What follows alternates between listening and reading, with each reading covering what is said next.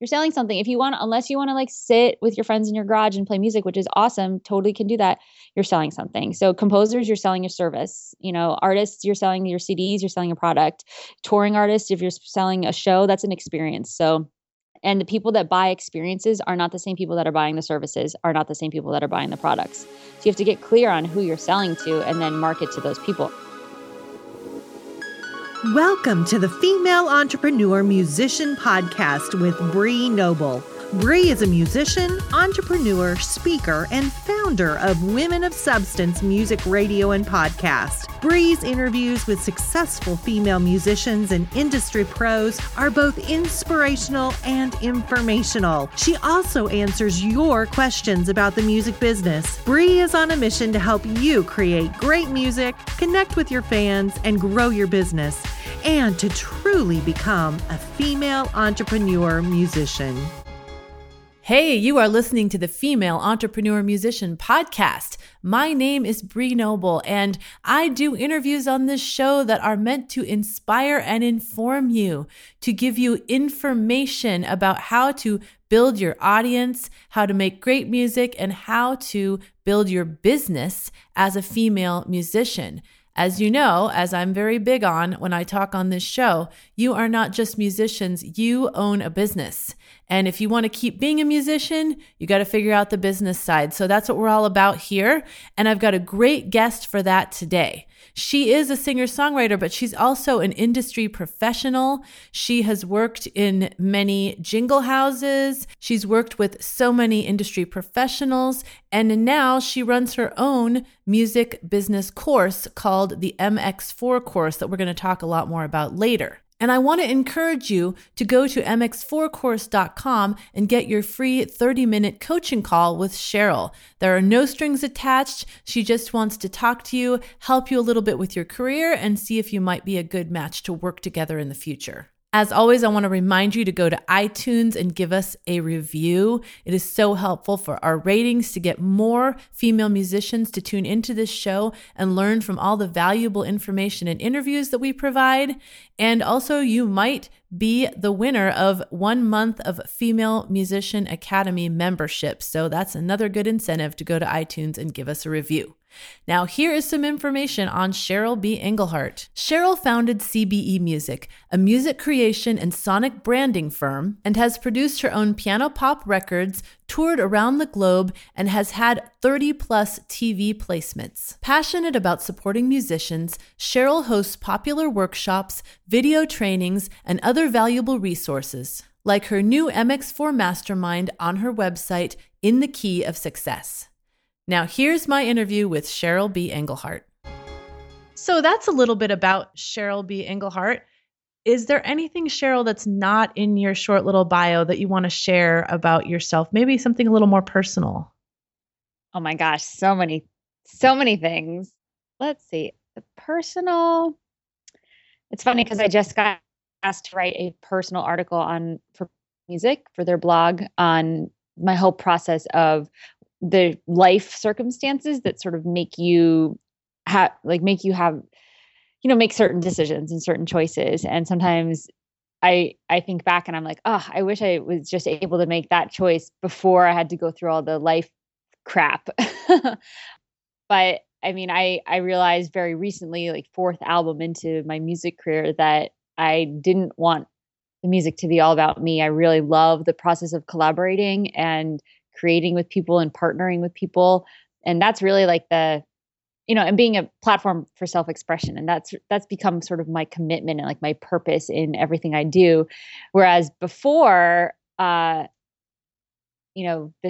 4th record, before it was kind of, I didn't even know it, but I kind of just wanted to do music to be cool. Like I was never the cool kid in high school. And I had I started a conservation club and I was in the drama club. And I realized I had this like very strong desire to be the cool kid, and it just like never happened. And I think that was kind of driving my music career for a while until the coolest person in my world, who was also very musical, was my dad. He passed away a couple years ago. And that was the life circumstance that had me take a big look at like, wait, why am I doing this? I have no desire to do this anymore. He was the person I was trying to impress and be cool for. And like all these things sort of came up. So that's kind of like, it was a big shift. It was 2 years ago, and it had me like look at why I want to do music, if I still want to do music, and then like really what's a better, like more inspiring purpose behind like having a music career. And that's kind of what started me creating more musician resources and getting some training as a career coach, so I could actually communicate what I got better for other people and just become a good listener. And I wish that someone had told me early on, like, hey, what's your purpose driving this? And like, if I had actually thought about it, I think that I would have been able to be more effective and connect with fans better and just not be so like into what I was doing. I don't know. It just felt like a little bit self-centered and not really as effective is the word that's coming to mind. So anyway, so that's the personal, that's as personal I can get in a nutshell version, I guess. Does that help? Yeah. Oh no, I love that, because truthfully, like, how long of a sustaining career are you going to have if all you really doing it for is to be cool, right? When you don't actually end up being the cool thing that you thought you were going to be, you're going to give up, right? Because you don't have that purpose, that driving purpose behind you. Totally. And I hear a lot of other musicians that, and maybe it's not to be cool, but there's definitely like a validation, or they want to be loved, or they want to like, there's something that's like very inward looking, that a lot of musicians do it just to, it's not, it feels gross when I say it out loud, but it's like, it's very common and it's okay. There's nothing wrong with it. It's just like, okay, if that inspires you, cool, keep doing it. But when I found that out, it didn't inspire me. I was kind of like, ugh, no, that's not me. And it doesn't necessarily mean it's wrong. It just wasn't the thing that was like lighting me up anymore to do it. So. Right. And like you said, a lot of times you don't realize that that's your motivator until you really look inward. And so people are just doing it and not realizing that, oh my gosh, I'm doing it for this shallow reason. Like, do I still want to do it anymore? Right. Exactly. I love that. That's a good point. So, it's a good reminder to always think about why we're doing what we do and, what's driving us. Mm-hmm. So on that note, how did you get started in music to begin with? There's so many different starts. I feel like I had like different points where I was just like, yeah, I'm going to do this as a career, versus like when I was 2, my parents took me to some piano recital, and, they were sitting behind me whispering, like, look how into it she is. And I turned around and I put my finger on my lips and I said, shh, like something like I knew as a little 2-year-old that like you had to listen very, very intently here. And so they were like, maybe we should, try have her do some piano lessons. So, I mean, that was technically my first start.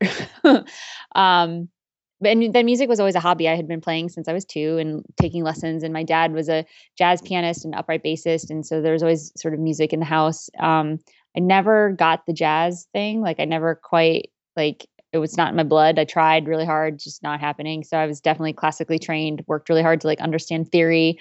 I studied music in college, although it was just because I was taking music classes as my creative electives. I was also a biology major, and my advisor was like, if you take like 2 more music classes, you could be a double major. And I was like, okay. So yeah. And then after college, I got a job doing water quality research for the government, doing scuba diving and stuff. And I really missed music, and something told me I had an opportunity to go work with a friend of my mom's on making some videos in Italy for a website. And so I took a break from the government job and went and did that. And I didn't miss the science and stuff. Whereas when I was doing all the science stuff, I was really missing music. So that was an indicator of like, maybe I should go this direction. So I just tried writing music for any crappy indie film. Am I allowed to swear on this thing? Cause I find myself holding back. Crappy is not swearing, but yeah. No, because crappy was replacing the word that I wanted to say. You can stick with crappy. Okay. Just in case people have their kids in the car, Yeah.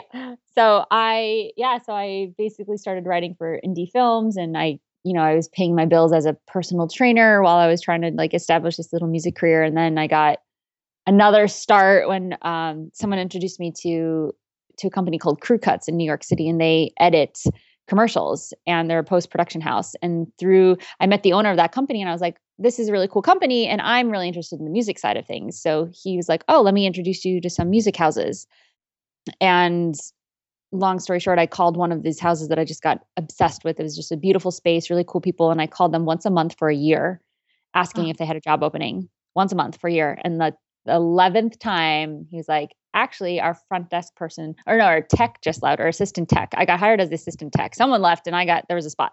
So that became like my dream job. I got hired as the assistant tech at this jingle house. And, the composers would go home and I would stay late working on whatever commercials they were working on, trying to compete with them. Because, we'd always present 3 to 5 tracks depending on what the client was looking for. And so everyone was writing on the job and I started winning. So I got to be more of a composer and I was, managing the library of the unsold tracks. So I was also acting as their music supervisor after a while. And at the same time, they had this beautiful recording space. So I put together a band and I started doing gigs and started writing my own songs and recorded 2 records there and on my weeks off, I would go touring. And on the weekends, I would like take off early on Fridays and like get out of town and do, Boston Friday night and Portland, Maine Saturday show and like come back and do a radio show Sunday afternoon. Just like really started to do the touring thing. So, and that was really like, I think that was the official start again. And then that happened, did that for like 6 years and toured a lot with my band. I ended up leaving the Jingle House and then just touring and making another record. Then I got married and my father passed away 2 years ago. And that was like another start, so to speak. So multiple starts there. Wow. I mean, you've done a lot. So how did you realize that you were a talented songwriter, like enough to like really go after these kind of jobs that you wanted to write music for jingles and stuff? Because you didn't really it didn't seem like you had the traditional, music thing, like you got a degree in music and then you wanted to go out and do music. You were doing the whole science thing. Mm-hmm. And then you realized you love music. Like you're a really good songwriter. And well, thank you. I'm interested to find out when you realized that. It's news to me. Well, I had always been writing piano music. When I was a kid, I would like write these like long sonatas and like overly moody, like, ambient. I probably could make like a bunch of like yoga CDs, and I'd always been doing that. And I never anytime I tried to put words to them, it was always ended up being about like unicorns and rainbows. Like I couldn't quite get away from rainbows and unicorns. So I just like chalked up to like, I'm not a very good writer. Like, fine. I did so much better on my math SATs and my verbal, like that. I was just like, okay, I'm not a writer. But I took a poetry class my sophomore year in college and really started to like work through the rainbows and unicorn issues that I was having.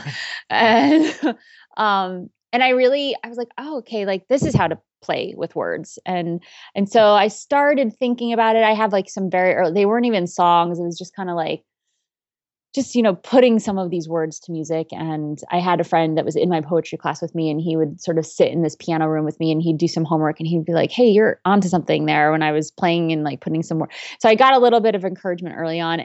It actually doesn't feel very early, but I didn't actually write a first song that ended up on one of my records until a year after I graduated from college. I was on a cross country trip with 2 girlfriends of mine were driving cross country and back. And I started writing these songs and like singing to them in the tent. And like, I was like, okay, maybe I can do this songwriting thing. In college, the music courses I was taking a lot of music technology courses and a lot of the video, digital stuff that I was learning, the examples were, okay, how do you work with digital video and digital music? And so a lot of the examples were scoring video so that you could get sort of both in this technology class. So I had always really liked the, partnering with something that was already created or someone else's idea that was a visual idea and how to enhance that with the music. So scoring was always something that was like a byproduct of my tech interests, I guess.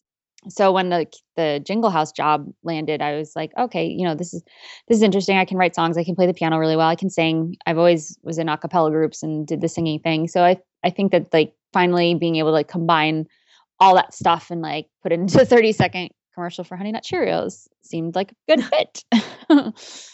That's cool. And I love the story about you calling them every month. I mean, mm-hmm. That's stick-to-itiveness. And that's what we have to do in the music industry. And people, think if they call someone once and they say no, then it's over and they just give up. Well, yeah, but I also think there's a way to do it so you're not super, because I have yes, you don't want to be annoying. You have to ask permission. I was like, can I contact you next month? And he kept saying yes, absolutely. And so like, especially if someone doesn't get back to you, this is something that I've learned is like, first of all, have you put in the opportunity for them? Or are you just like, I'm a composer, listen to my music. Like, I get that all the time. I'm like, why? Just because I'm a composer? Like, I'm barely getting enough work for myself. I'm not going to hire you. And like, why are you emailing me? Like, you have to be very specific in your emails. Like, what's the opportunity for me? Like, what? Oh, you do rap and hip hop? Cool. I don't do a lot of that. So when I get a job, like, you need to know who you're writing to and like what holes, what problems you can solve for them. So if you're not doing that, you're not going to get an answer. If you are doing that and you don't get an answer or you get a no, then it's free reign to be like, hey, totally got that. And like, is it okay if I reach out in a month or 2 months or in 3 months? And then if they say, yeah, absolutely, then you have that permission and you're not going to be bothering them. If you're bothering them, then that's on them. Like they said yes.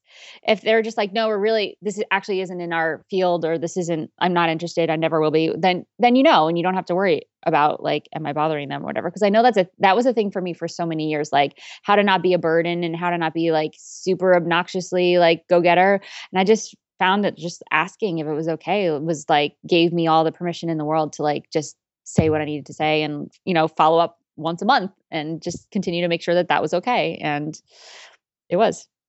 I love that. I love that advice. And you're answering my questions before I even asked them, because I was going to ask you, for artists that are interested in getting into licensing and like what you were doing with jingle writing or score writing, what advice would you have to give them? And obviously that is a really good piece of advice there. Do you have any other advice that they could use? Because I hear from a lot of artists all the time that really want to get into licensing and they have no idea how to, start those relationships with supervisors. Yeah.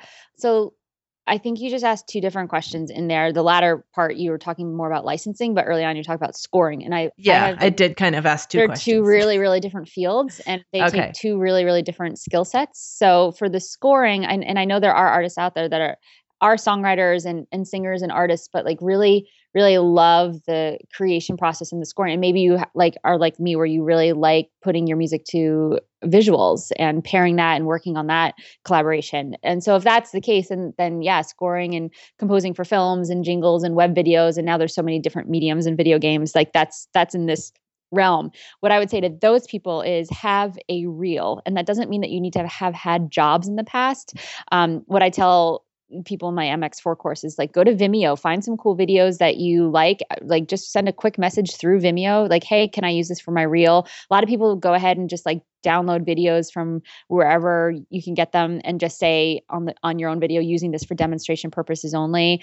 That can be okay, especially if you're not selling it.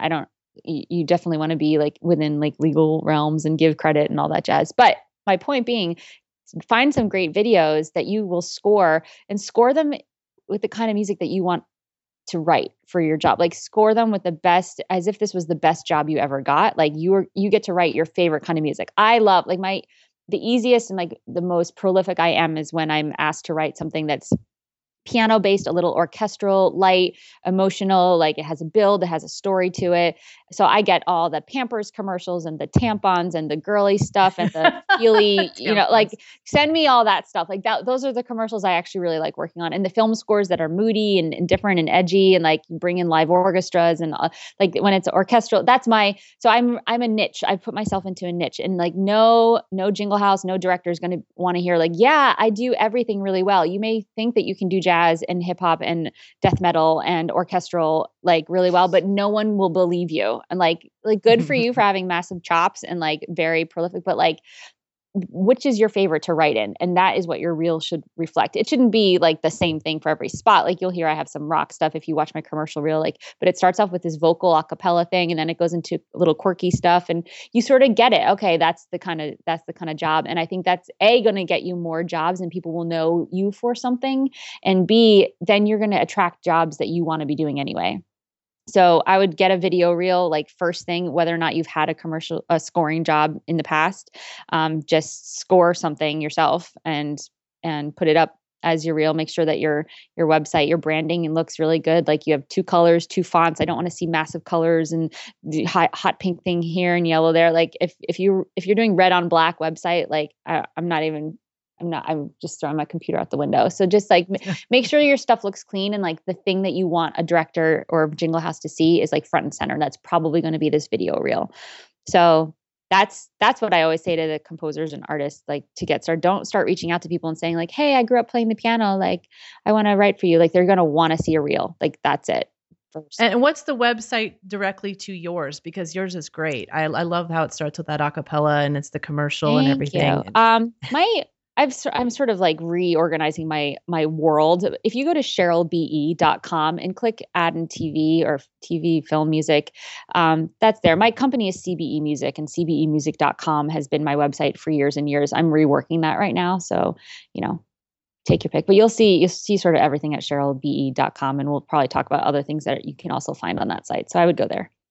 Yeah, you guys check that out if you're interested in scoring. Like she said, she's got a great example there of what you should have on your website. It's nice and big and front and center, and it sounds great and it looks great and all that. So go check that out as a good example. So then about the licensing, how I do realize that's a different thing, because with licensing, you're writing your stuff and then you want to get it into other people's projects. Yeah, licensing. So, I mean, I even do some of my scoring projects. Like I work with directors, and if the budget's kind of low, I say, well, I'm retaining the rights to this. So I'll write you something original, but then you're licensing that piece of music from me.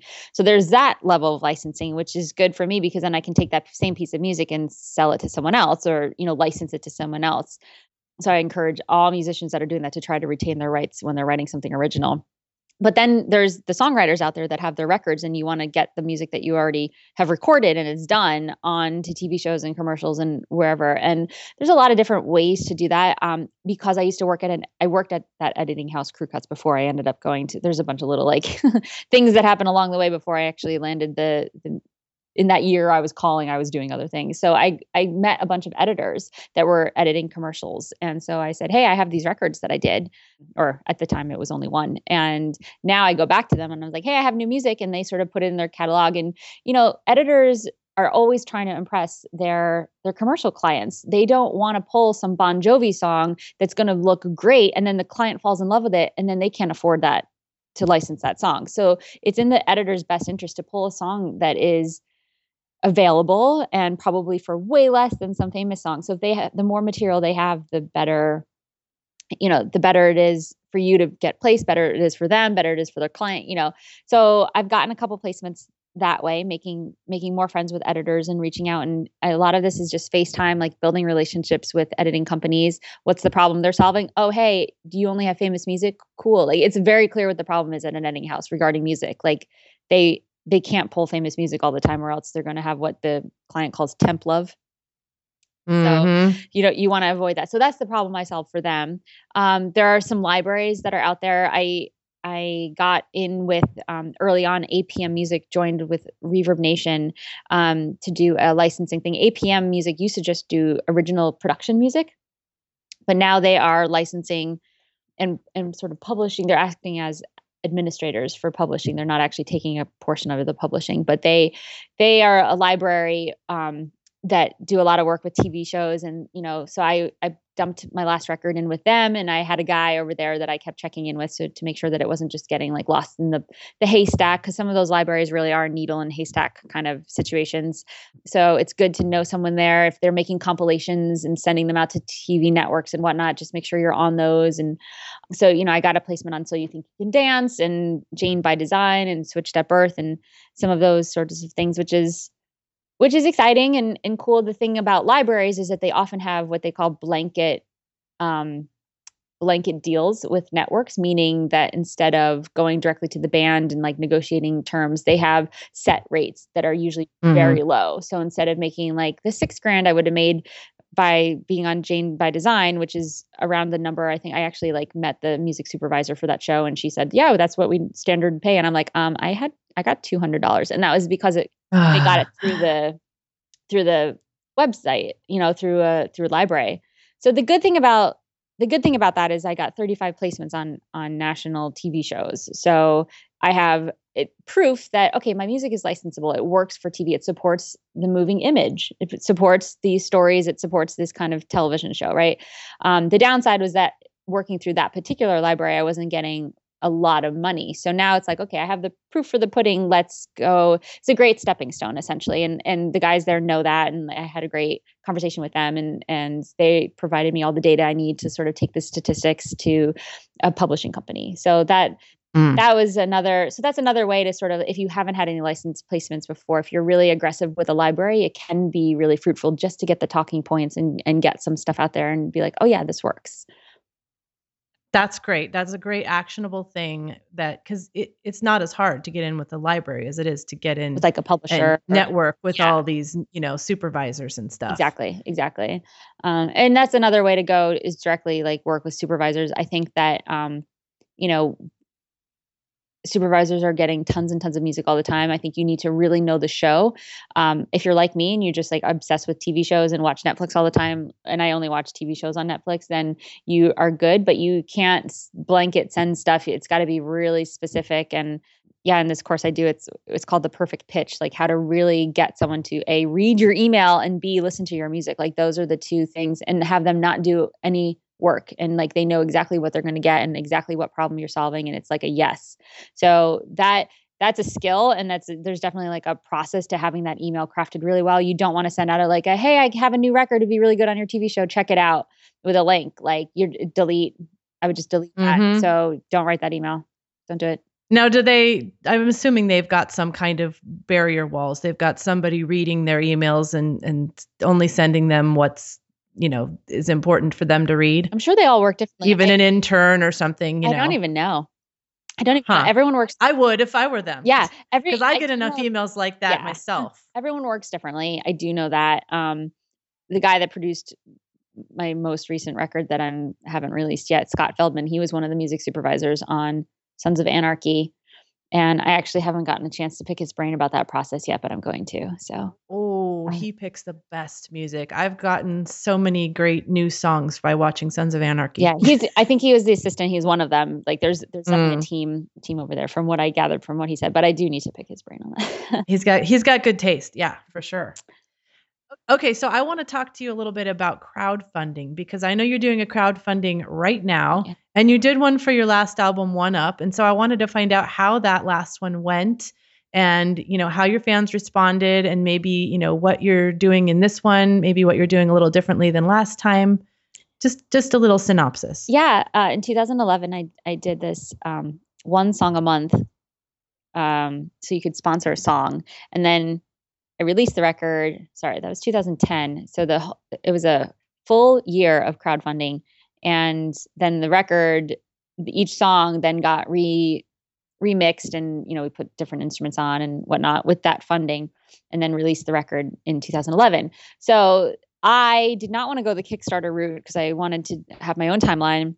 I did not like the idea of like not getting your money back. So I put a PayPal button on my website, and I designed it just like Kickstarter, and put different prize or experiences or rewards or whatever you want to call it, and I had I raised $30,000 over the year, and I was able to put some live orchestra on the record, and like do all this cool stuff that I've been wanting to do. And a lot of that money was from surprise super fans that I didn't know I had. Like, I got $1,000 from this guy, and it was from Iraq, and I wrote him, and I'm like, thank you. And like, what, who are you? He was like, well, I don't know how he even like heard of me, but he was like, well, I stole a lot of music when I was in high school. So I feel like I need to like pay back all the music I stole. And he was like, and I also have nothing to lose. So he had sponsored a month went towards one of the months where I hadn't written the song yet. Some of the songs were written, and it was just like, the February song is this, the March song is this. So I had started the song about long distance, because at the time was in a long distance relationship, and now a long distance husband. And so I was writing the song about long distance, and I really put a like army wife twist on it for him specifically, and like was singing it to this guy in Iraq. It was a good turning point. And it actually, I remember when I got that money and I got his response, I started having a panic attack. I'm like, oh my God, like this is real. People are like expecting me to like create this. Like I can't fall through the cracks. Like this is for real. And Okay. What song was that? It's called Memory. And I knew it. Okay. I love that song. That's like one of my favorites from the album. And I started thinking immediately, I bet that's the song. Yeah, that's the song. There's a line in the third verse. can you be all you can be? It's like pulling from the Army little tagline. There's like little hints of it. I mean, you get that it's like about missing someone in general, but then it's like how specifically, who is this person and like, what's the situation? And so it nods to him and to that whole thing. And so, and I was like, what do you want? Like the $1,000 letter level was like all these different like posters and like brownies. And he's like, yeah, I don't think you can send a brownie to me, but, I'd definitely take a poster. I'll have the coolest bunk in the bunkhouse or something. It was really sweet. So, so yeah, that's an awesome crowdfunding story. I love that. Yeah, that was cool. So, and I had a couple other people that gave a little bit more, and then just like the couple, however many 100 fans that gave their like 10 to 20 that made a difference. So yeah, the super fans are really important. Those are the people that are like your angels that come out of the cracks that you don't know you have, and you don't know until you ask. Like I had this whole thing around like being a burden. Again, I have this burden thing, geez. But I mean, if I haven't read it yet and I need to, but I know that Amanda Palmer really nailed down the Art of Asking. That's the name of her book. And it's really just like, for me, the whole Kickstarter pledge music, all that it's an experience exchange. Like you're doing something cool that other people cannot be a part of because they're lawyers or doctors or have other kinds of lives. And you're giving them an experience, or you're actually giving them something in exchange. Like if you're giving them a poster, like they bought that, like the guy bought $1,000 poster. Like it's not like a reward or donation or anything. Like there is something that you may not even know what that is, what they're getting out of it, but it's an exchange of some sort. It's an interaction and it's a transaction. So I've talked to a lot of musicians that feel really weird about like begging for money. No. That's a really bad context. Like, okay, if that's your context, definitely don't do it, because that's what it's going to land as. Right. It's going to sound like you're begging for money. So I'm doing a pledge campaign this time. I actually interviewed Benji Rogers for my course that I do in podcast, and he, they have such a really interesting story, and it's really musician driven, and I got a really good team behind me, and they're going to feature, and I'm actually the article that I told you I'm writing for them is like they're really interested in the story behind the writing, and I'm just like really aligned with how they're running the company, and I was like, you know what, okay, like their platform's all the way set up. I'm way busier now than I was 4 years ago. I don't have time to like recreate a platform essentially. So I'm doing the pledge campaign. It's pledgemusic.com/CBE, which is pretty easy. And it's right on the front of your website. It is on the front of my website. It's really, and it's interesting because it's harder when it's not just me. I'm wondering, like, it's been really slow to start. Right. And I haven't been featured yet. And I've been just doing like a push to my people. And I think that, I had sort of disappeared for a little while. So I'm trying to retell that story of like where I went, what happened in my life that had me come out on the other end and do this record. And so I think I'm reintroducing myself to my fans. And there's like a little bit of a learning curve there. Like, oh, we thought you were done touring when you got married and your dad died. Like we thought and I did too. I actually was like, oh, I'm sort of done with the 8 years of like being on the road in a van with smelly guys, and like I'm over it. And I really like, I go to cafes and like coffee houses to see friends play, and I'm just like, oh, shoot me in the foot if I ever have to do this again. Like I am really, really over a certain element of performing and like booking those kinds of just over it. I'm also in my 30s, you guys. So if you're in your 20s, don't get discouraged by me being over it. Just saying. I agree. Me too. I'm over it as well, but I'm 43. So I deserve to be over it. Yeah. And I have 2 kids. Oh, there you go. So, but anyway, that all being said, I was just ready to like, I'm starting to give away a lot of control. It's one of the things that I've been like working on, and there's a lot of freedom in like not being such a control freak like me. This whole record being co-written, duets, like co-produced, like lots of people just don't want the cover photo to be about me. I'm having like a graphic artist friend, I'm like, here's the concept of the record. Here are the themes and the songs. Listen to it. What do you come up with? He came up with this gorgeous idea. So he's working on that and just sort of giving everything away. I'm like, why not the whole pledging process as well, or like the fan funding process. So let me give this pledge, see what they can do with it. They really guided me in setting it up and everything. So I'm just going to see where it goes. We've got a couple more things in our back pockets in terms of promoting it, and we've got a couple months left on the campaign. So I'm not too worried about it, but it's a slow process. I'm definitely not. I didn't even put in to raise all the money that I wanted to raise for this. I'm just like, it's a smaller goal. So just to kind of see, okay, what is it like to use someone else's platform? Because there's another trust level there. Like when I was going directly to my fans and they went to my website, clicked on my PayPal button and saw my email show up on their receipt, That's different than like going to, what's this pledge music? Who's taking my money? Like it's not Cheryl, but Cheryl's on the page, but it's not. So I think that I think that's a little bit of a barrier. So I just have to work around that, I think. And you do have to give up a little bit. I'm sure they have fees, to pledge music. Yeah. But on the other hand, you didn't have to build that whole thing either. Mm-hmm. And so how does it work in relation to like Kickstarter? Do you have to reach your goal or? I didn't think you had to, but then I'm seeing some notes in the back end. Like I actually am not clear on that. I don't think so. I think that's one of the reasons why they started it, but I think you have to hit a certain point.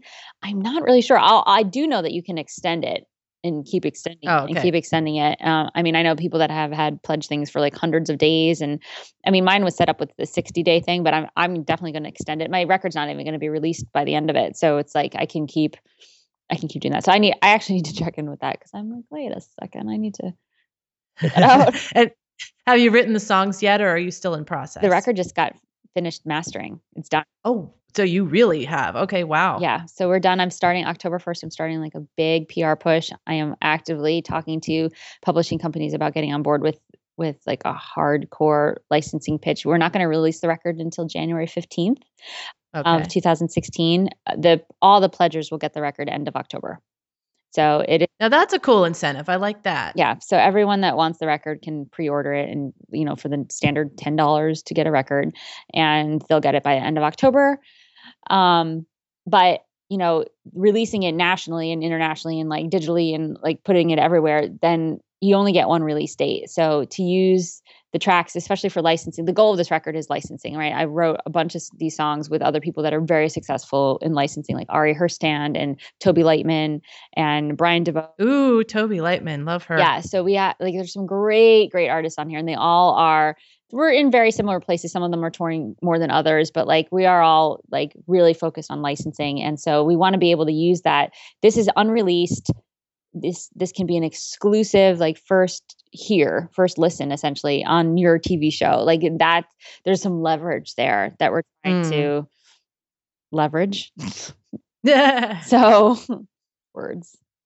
Yeah. Cool. That's awesome. Well, thanks for all that information on your Kickstarter. I think or your crowdfunding. It's really, really helpful to a lot of people that listen to the show that want to do a crowdfunding campaign. So I want to talk about your mentoring mastermind program. But first I wanted to ask you, did you have a mentor that really helped you along the way? I had a couple of people that were really helpful in very specific areas. Like what my boss at the Jingle House was really open-minded, like big thinker, and we still have lunch and talk a lot. And he just sort of like opened my mind to the fact that there's a lot of ways to do a lot of different things, and just keeping that open mind has been really important. And also like he's an idea guy. And I think I was always like, if I can't execute this idea and know exactly how I'm going to do it, then I sort of toss it out the window, versus just like dancing in this idea a little bit and sort of, simmering with it for a while. And I think that was a really big thing, developing my career. There's an Emmy-winning composer who's also a career coach, Michael Whalen. He helped me a lot, especially more recently, more around after my father passed away. He really helped me in like choosing music and like looking at like why I was doing it. And I think that was a big turning point for me, and getting really clear on like what I'm trying to say and how to be authentic around that. And then from the beginning, Rob Mathis, who is a genius composer and arranger, he was just from my hometown, so I just knew him from various musical things there. But he arranged and orchestrated all of Sting's orchestral record, and he was the musical director for Sting's The Last Ship, his Broadway show that just closed. And he arranges the Kennedy Center Award on all that stuff. So he does a lot of bigger stuff, but behind the scenes. And I feel like my career is sort of going that way as well. Like I do love that kind of arranging and like bigger music. And he puts on a Christmas concert every year of his original music. Like he's religious and has this huge body of work of Christmas music. And he has this amazing band, Willie on bass and Sean Pelton, who's a Saturday Night Live drummer, and 6 horns and like a 30-person choir. And I've been in that choir for 8 years. So every year around Christmas, Mhm. I see him and we have the rehearsals and, he always gives me this like 1 minute passing conversations that like last the rest of the year for me. And like the concert after my father passed away, I told him, and, he had met my dad at these shows and whatnot. And he was like, so you kind of lost your audience, huh?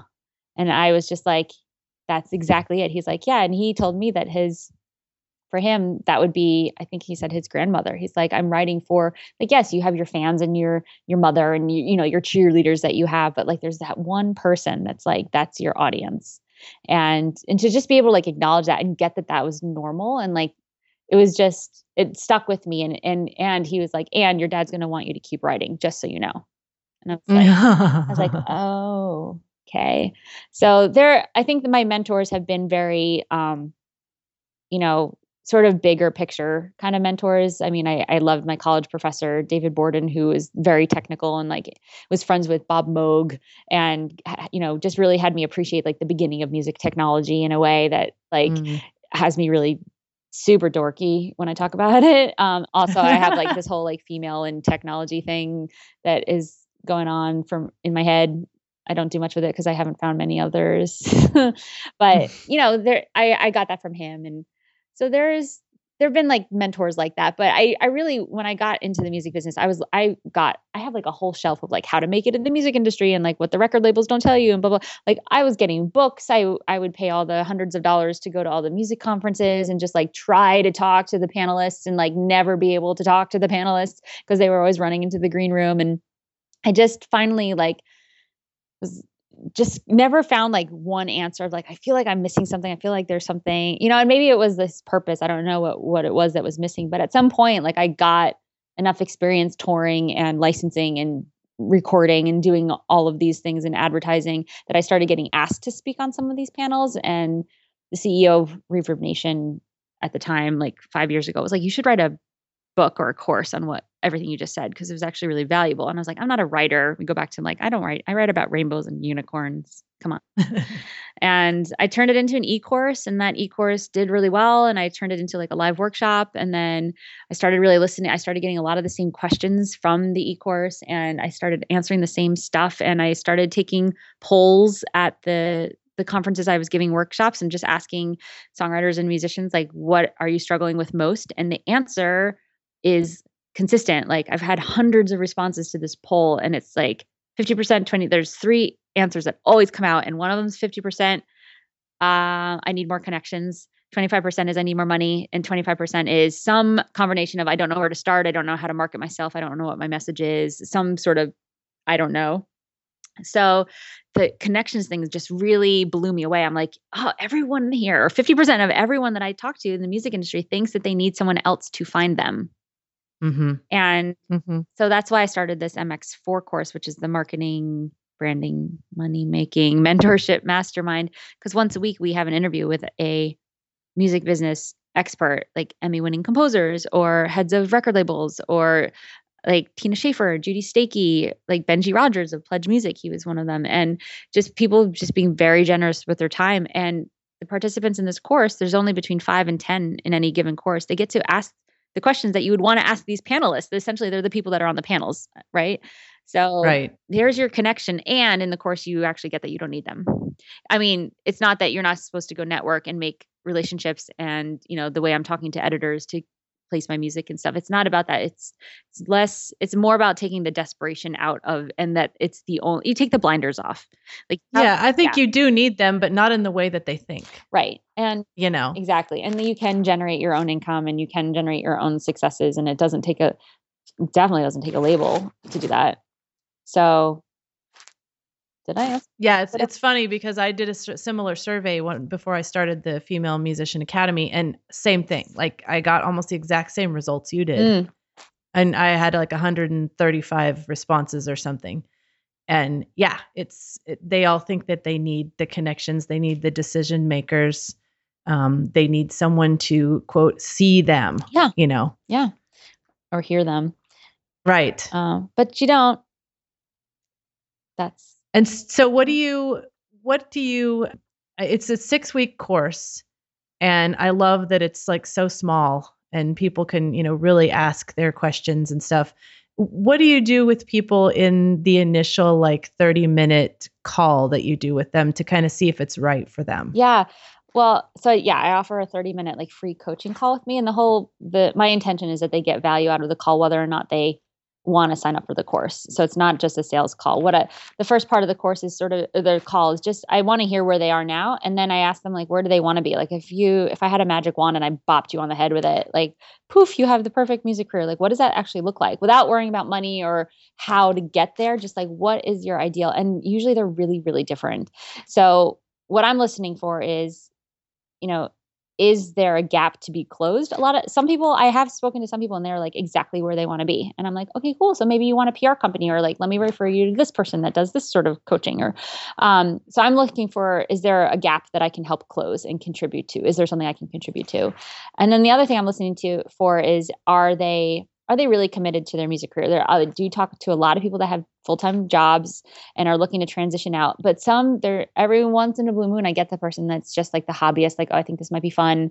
And this course is really, it's not intense in the sense that it takes up a lot of time, because a lot of the people in it are, do have full-time jobs. The other people that are not are just scrambling and trying to make ends meet. And I totally get that. So it meets only once a week for 1 hour on a video call, plus the 1 hour interview, which is recorded for my podcast so they can listen to it later if they can't make that interview. So it's 2 hours a week. Plus I give homework and stuff that I'm not checking up on it. It's for them to do.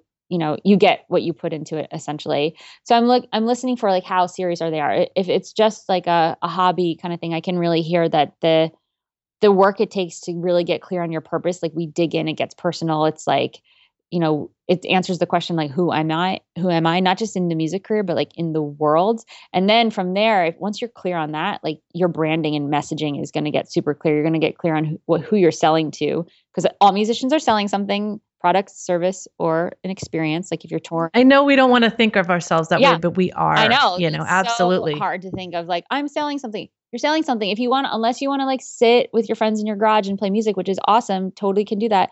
You're selling something. So composers, you're selling your service. Artists, you're selling your CDs, you're selling a product. Touring artists, if you're selling a show, that's an experience. So, and the people that buy experiences are not the same people that are buying the services, are not the same people that are buying the products. So you have to get clear on who you're selling to and then market to those people. Are they hanging out? Where are they hanging out on social media? So we do that. We rehaul if we need to, your social media and website, get everything consistent. So the photos look great, the colors, fonts across the board, nothing is pixelated or grainy. There's no terrible pictures of you. If you don't have photos that look great, then we make graphics. I use a bunch of different resources like Canva and Word Swag, and some really cool apps that make you look like a graphic designer and you don't have to spend any money. So we do all of that in the next couple of weeks after we get this purpose and the message clear. And then we have a couple weeks where we're taking on money, looking at all the different ways to make money, what you need to have set up in terms of your performing rights organization, Sound Exchange, where you need to be registered so that you can make money once you get the licensing deals, how to do the outreach, how to really pitch. We look at the streams of income that you currently have, if you have any, and then we look at how to make more, and we just take the blinders off. And there's some ideas that you have that you never thought you would have. I've had people that their goal for the course was to make $1,500 in music by the end of the course, and they did it within the first 5 weeks. It's just kind of go time. It's all results driven. The whole course is about results and big goals. And the someday it would be so nice if we take that and put that into 6 weeks. And then by the end of the course, we have all these structures that we put in place, like calendars and accountability teams and things that will really help you so that you don't need to take another course or buy another book. This is in place and you have access to this, you have a private backend website. So you have all the materials and me as a resource and all these people that you spoke to throughout the course. And it's a good little community that also throughout the whole thing, each week you get an accountability partner with someone else in the course. And so you're both giving each other feedback. You're also cross promoting each other once a week. So you have someone else, totally new audience promoting your stuff on Twitter and Facebook. So each week you get a new partner where you're going to post something for them. They post something for you, and you sort of grow that way as well. So that's really cool. And I love that collaboration that you have in the social proof and stuff that you're implementing in there. Yeah, it's really fun. I'm in my 5th course right now. It happens every 2 months, and it's the first thing where I really get to combine everything that I know plus everything I don't know. Like, I don't know about this. I'm going to call Benji Rogers and ask him to talk about it. I don't know about this. So I'm learning, I'm sharing. My friends are telling me, like, since you started the MX4 course, you've been more productive in your own music career than I've ever seen. It's holding me accountable. It's really lighting me up. And I think it's really valuable. I'm really excited about it. Yeah. That is awesome. Well, I hope you guys, our listeners, have heard how knowledgeable Cheryl is and how much great experience she's had and what she wants to share with you guys. So if you want to go get your 30-minute free coaching call about your career, I want you to encourage you to go do that. And where should they go? mx4course.com. mx4course.com. Yeah. And how else can they get in touch with you online on social media and such? My Twitter handle is CBE. It's like the easiest Twitter handle in the world. A lot of people think I'm an airport. It does sound like an airport. Yeah. So there's that. On Facebook, I'm Facebook/CBE artist, and Instagram is CBE music.